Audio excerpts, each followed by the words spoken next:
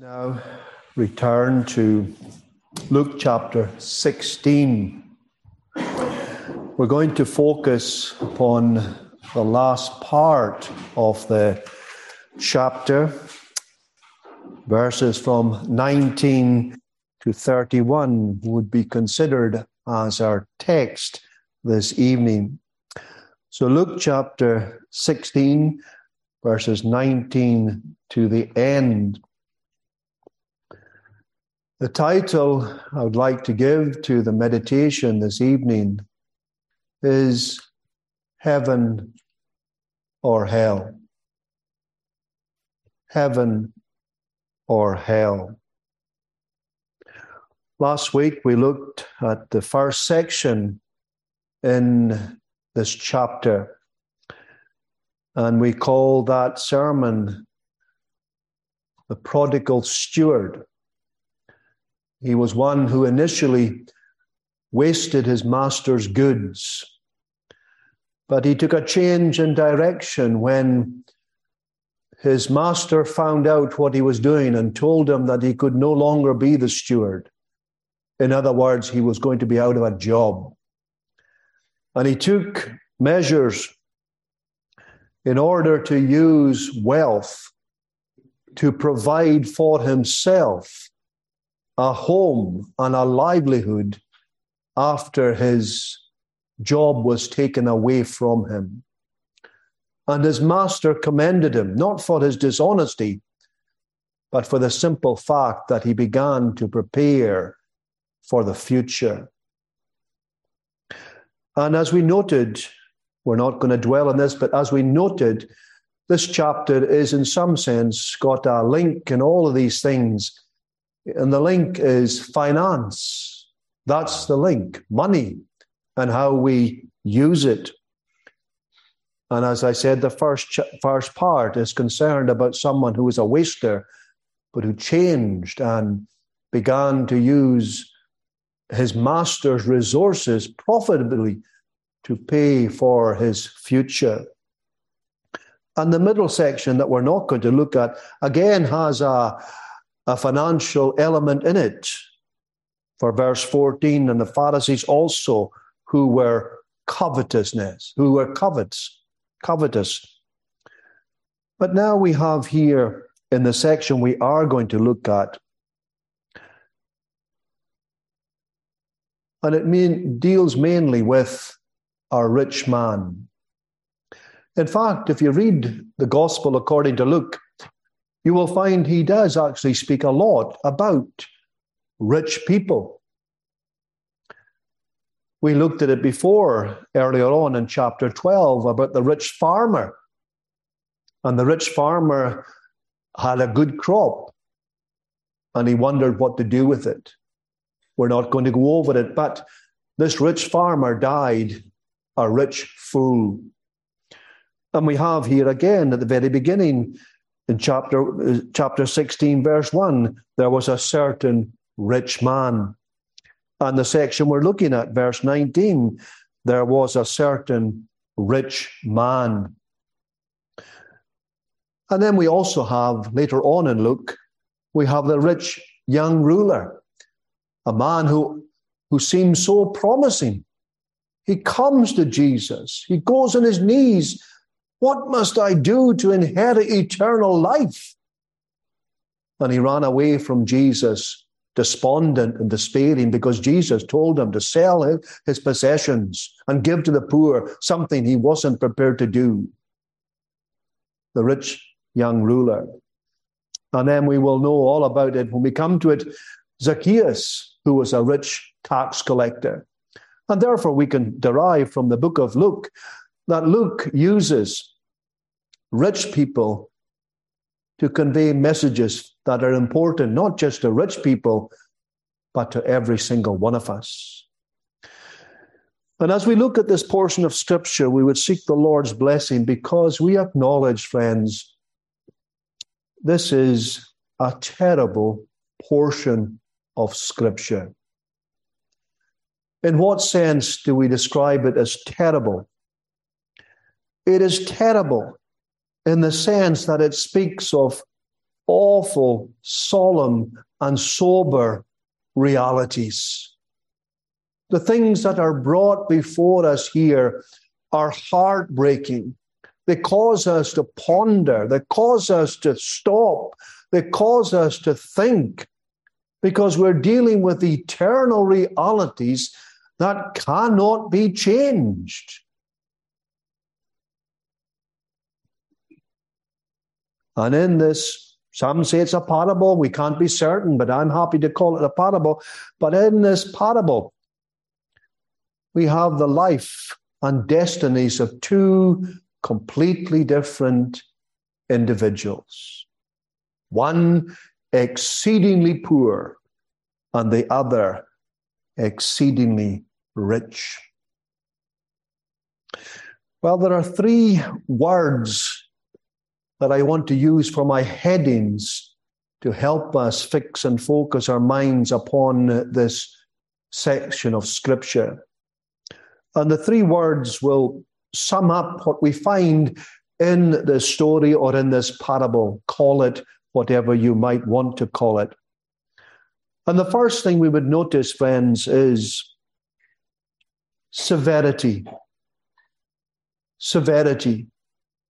And maybe when you've heard that word, maybe you're thinking about spending eternity in hell. Maybe that's what you're thinking the minister's talking about.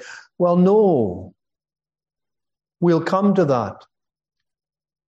But there is another element here that we want to look at. It's the severity of the contrast between the exceedingly rich man and the poor man.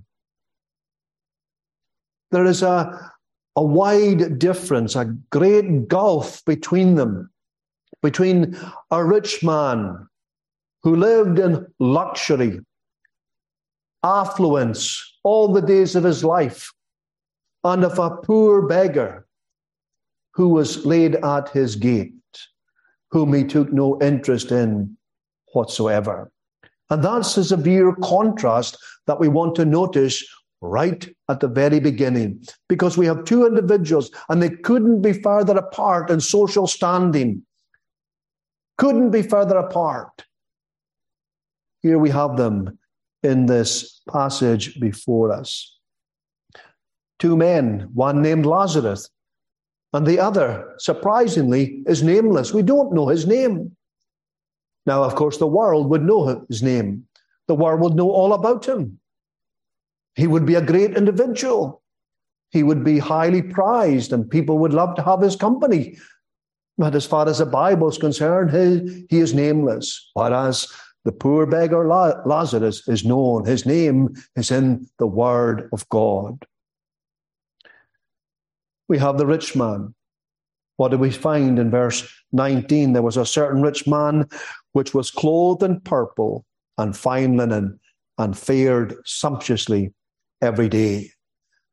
It's quite remarkable, actually, how the Bible is able to paint an accurate picture in so many or so little words. But here, if you like, is this man's life mapped out for us. This man was a great man. This man would have had a fine house. All the trims and the trappings of his day and age, he would have had that. But the Bible doesn't record these things for us. It just simply tells us he was a rich man.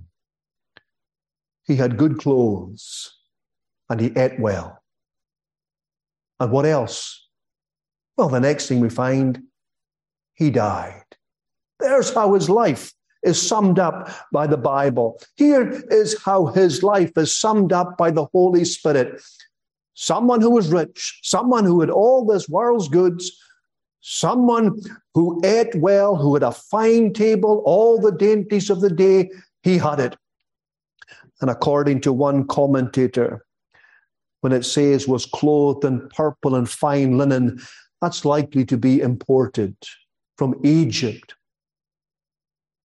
That was his life.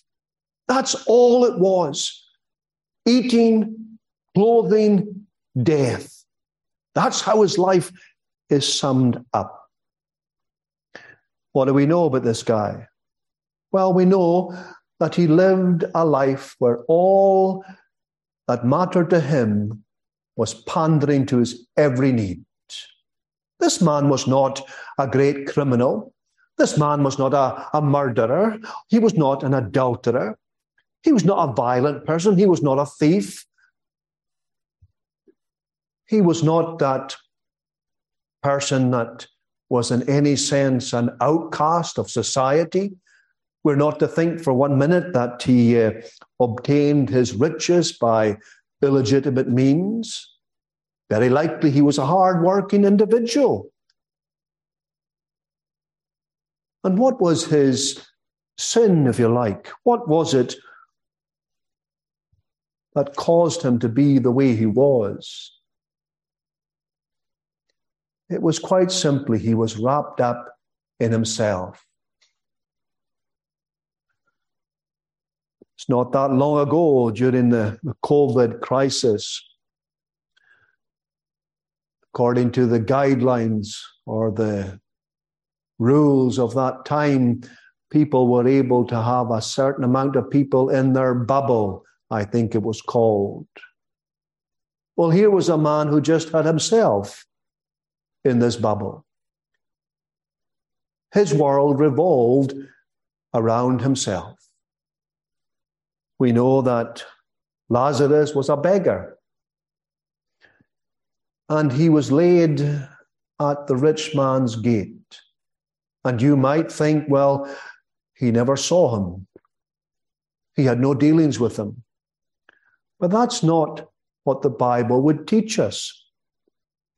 Because as we go further on through the narrative here, for in verse 24, we find here that the rich man is in hell.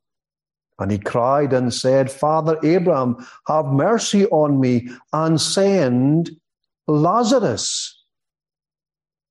He recognized this man. Here was a man that he saw day after day at his gate begging.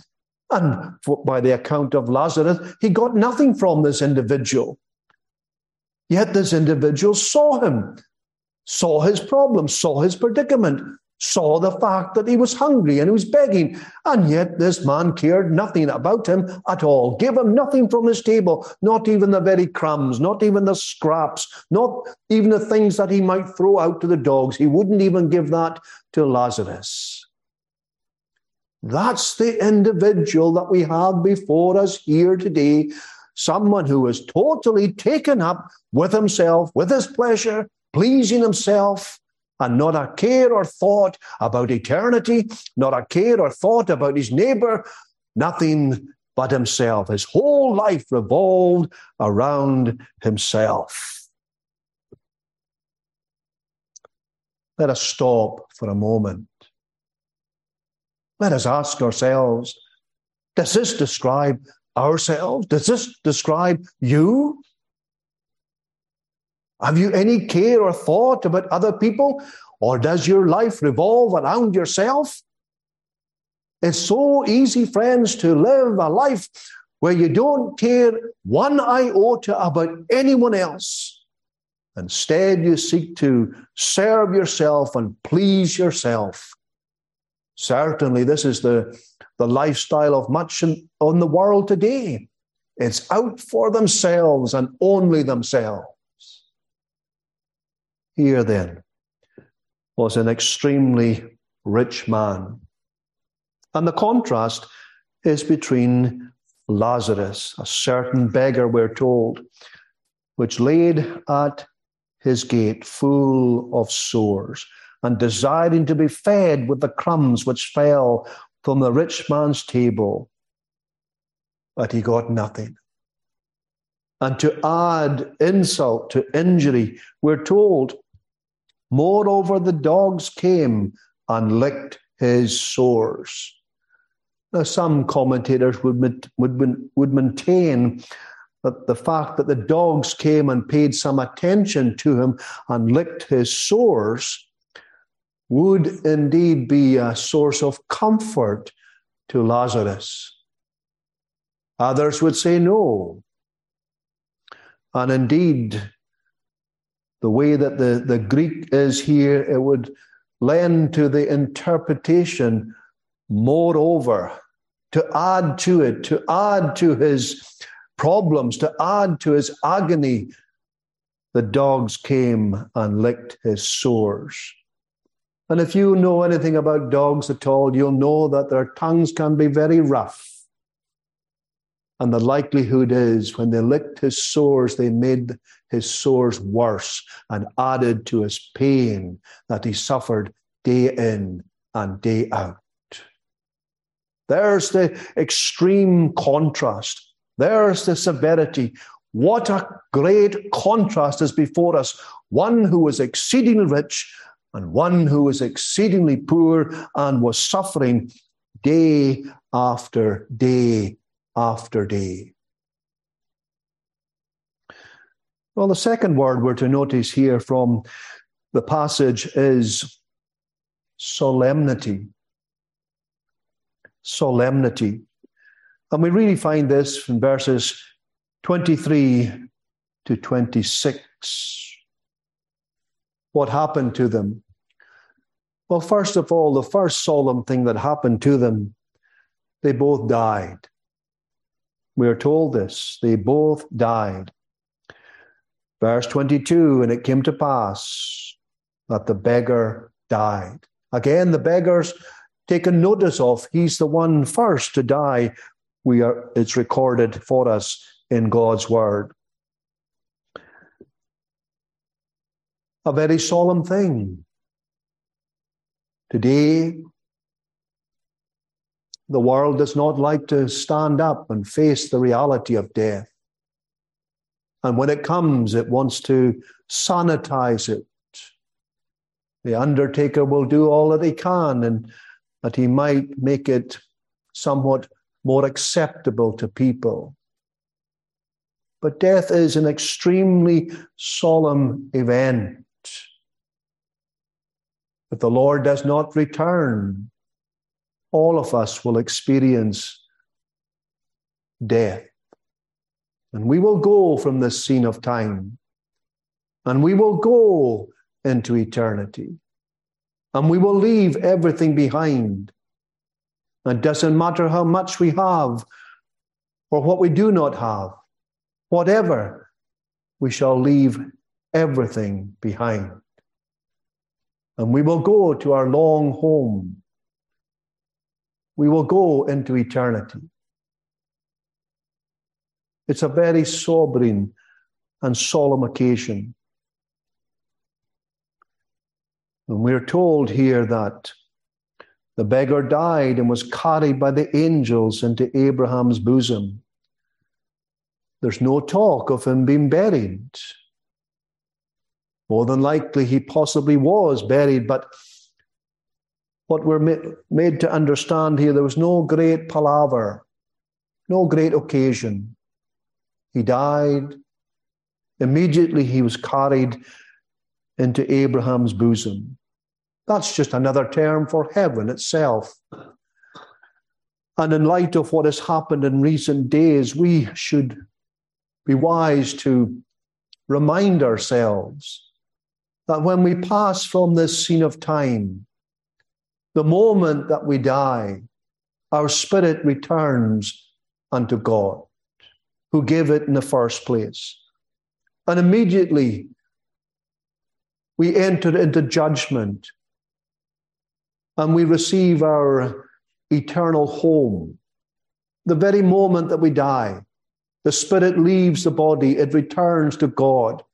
And we stand before God in our spirit, as it were, and we receive our sentence.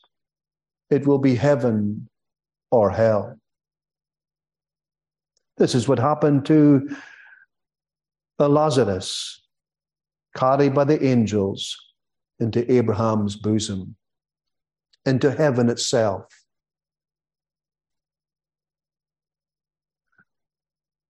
The rich man, we're told, also died and was buried. We can be assured that it would have been a large funeral. The synagogue would have been packed. People would have had to stand outside. Here was a well-known individual. No doubt there were several rabbis there. There would have been scripture readings. There would have been psalms sung. There would have been an eulogy. There would have been, in some sense, a great occasion. This was a great man, a rich man. His life would have been retold. Many people would have mourned his passing. There would have been great pomp and ceremony, much mourning and wailing. Much fine words would have been spoken concerning this man who had gone into eternity. His life would have been retold. And no doubt there would have been people there who would have said things like, well, he's fared well in this world, and he's sure to fare well in the world that is to come. He ate the finest of food in this world, and in the world that he's gone to, he'll be eating fine food there also. You know what happens at these things, friends. You know it. You see it. You hear it exactly the same as I do. The rich man also died and was buried. He would have had a great funeral. All that the people could do for him would be done. There would be great ceremony, no expense spared, a fine coffin, a beautiful part of the graveyard, whatever. All of these things would have been his portion. He was a rich man. What a contrast again. What a solemn occasion. But friends, he didn't go to Abraham's bosom. He didn't go to heaven. He went to another place. He went to that terrible place. He went to that place called hell. He went to that place that the Bible says has been prepared for the devil and his angels. And what a terrible place it was he found. This was not what he expected whatsoever. And in hell he lifted up his eyes, being in torments. Oh, friends, what are we talking about here? We're talking about this world that is to come for some of us. This is what we're talking about. And what do we find? It's a place of torments. He didn't expect this. He expected to continue to do his fishing and to play his football or to go to the golf or whatever. This is what he expected. But oh, when he woke up in the other world, he was in torments. We don't like to be faced with these things. But these words have come to us from King Jesus. These words have come to us from the Son of God, who has come from heaven. Why does he tell us these things? Why does he tell us? He tells us these things so that we might be informed, and so that we would take measures that we would not be found in torments. Some time ago, and it happens in various periods in the history of the church, ministers and theologians argue. That's what happens. There's debates, there's disputes about how the scriptures are interpreted. And some people are a bit reluctant concerning the free offer of the gospel. Others have a different view, and they argue and debate about these things. Why do I say this? Well, I say this, friends, because those who might be on different sides and have different opinions about the free offer of the gospel do not disagree about this. That here we have a well-meant warning. A well-meant warning for every single individual. That we would realize that before us is heaven or hell. And heaven is all glory. It is to be in Abraham's bosom. And hell is all torments. And there's no debate, friends. There's no debate among Reformed ministers and theologians and Bible-believing students They know the reality that we are warned about this place in order that we would not find ourselves in this place in torments. We could argue and we could debate about these things. Is it literally flames? I cannot say. But it is torments. There's no doubt about that. Hell is not a place where you'll have parties with your friends, as some would like to tell us. Hell is not a place that you'll enjoy being in at all. Don't think that for one moment. The Bible tells us about the resurrection body for the believer.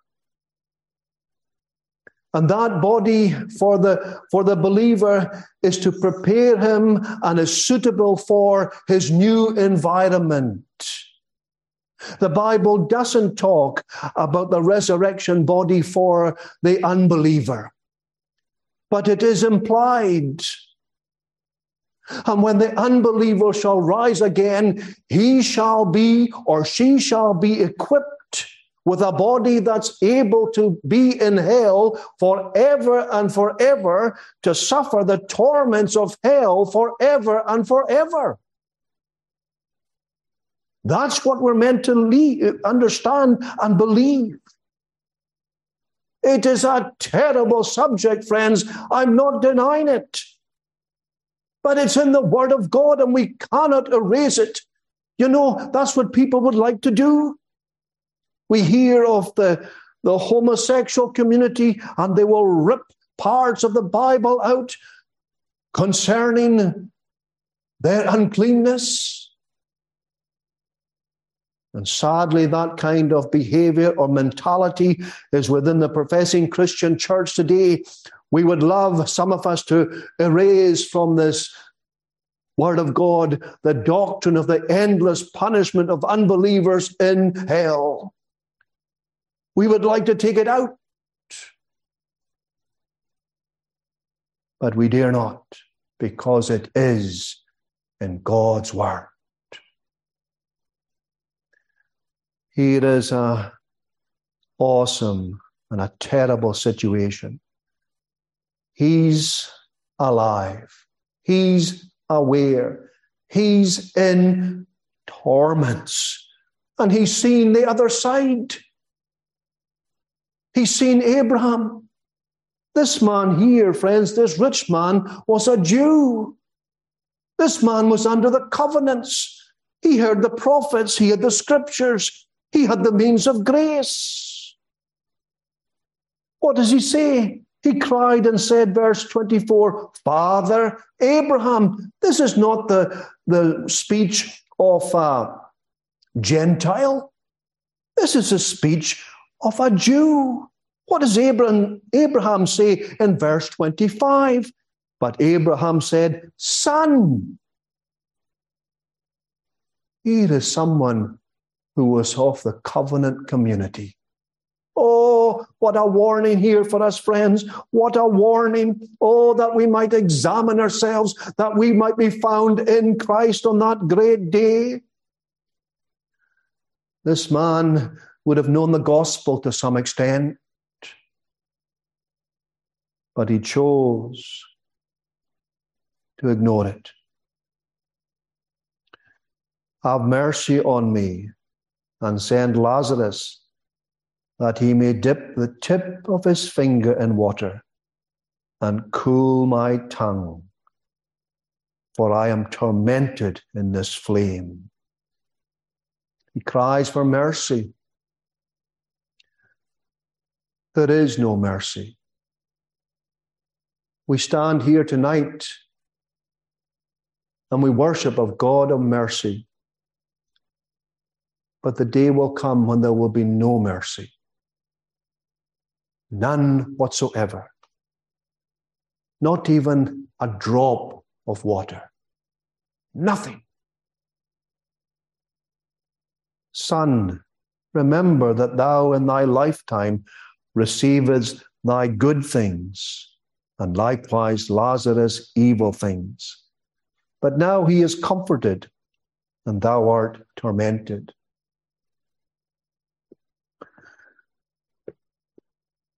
Some wonder about this verse. Why was Lazarus in heaven and the rich man was in hell? Does this teach that poor people go to heaven and rich people go to hell? No, that will be completely contrary to what the Bible teaches. Lazarus was in heaven because he was a believer. Lazarus was in heaven because he was one of God's people. Lazarus was in heaven because he believed upon the Lord Jesus Christ. And the rich man was in hell because he did not believe.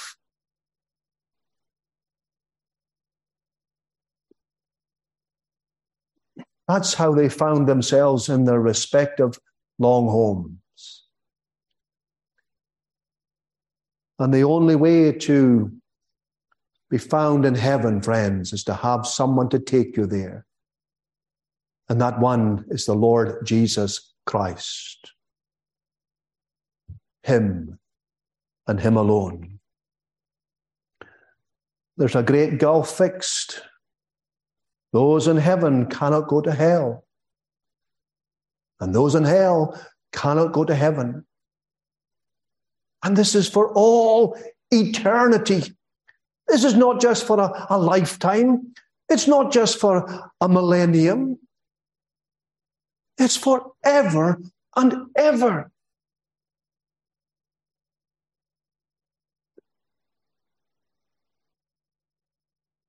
Is that not then solemn? Is that not absolutely terrible for us? Does this not, in some sense, break our hearts? This is even more solemn than death itself. Eternity, to be separated from the gracious presence of God forever and ever, without respite, without any hope whatsoever. This is what we're talking about.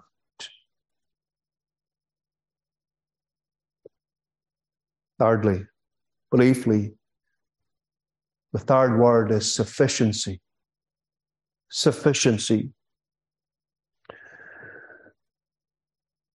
We find this in verses 27 to the end. The rich man, I pray thee therefore, Father, that thou wouldest send him to my father's house, for I have 5 brethren, that he may testify unto them, lest they also come into this place of torment. We're not to think that this man became an evangelist and that he had a care and a concern for his brethren. This was a ruse. Why? He was trying to say that if he had sufficient knowledge and sufficient warning and sufficient information, he would never have gone to this place. That's what he's trying to say. When he wants his brethren to be informed of this place, what he's basically saying to Abraham is, if I had known this, I would never have come here. And the fact is, I'm here because I really didn't know the terrible place that lay before me. I didn't know what it was like. I didn't know what was happening at the end. And he was really trying to deflect from himself and from his own behavior.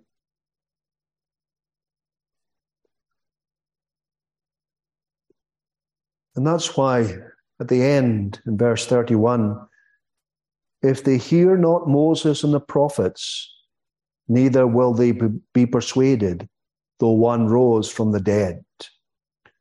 This man had Moses and the prophets. In other words, this man had the Old Testament.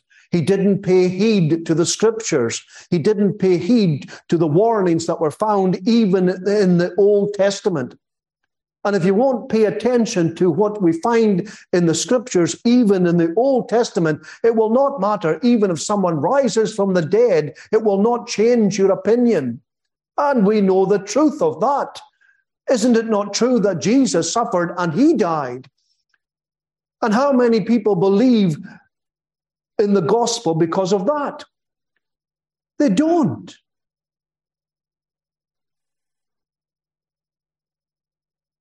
And what we have here, friends, is the sufficiency of Scripture. Even Old Testament Scripture. The incomplete revelation of God. And therefore, we would apply this to ourselves this evening. If they have Moses and the prophets, we can add, we also have the Gospels. We also have the Acts of the Apostles. We have the epistles. In fact, we have the whole of God's revelation to us. We have it complete. And if we're not going to listen to what we find in God's word, it doesn't matter what miracle we see, it will not persuade us.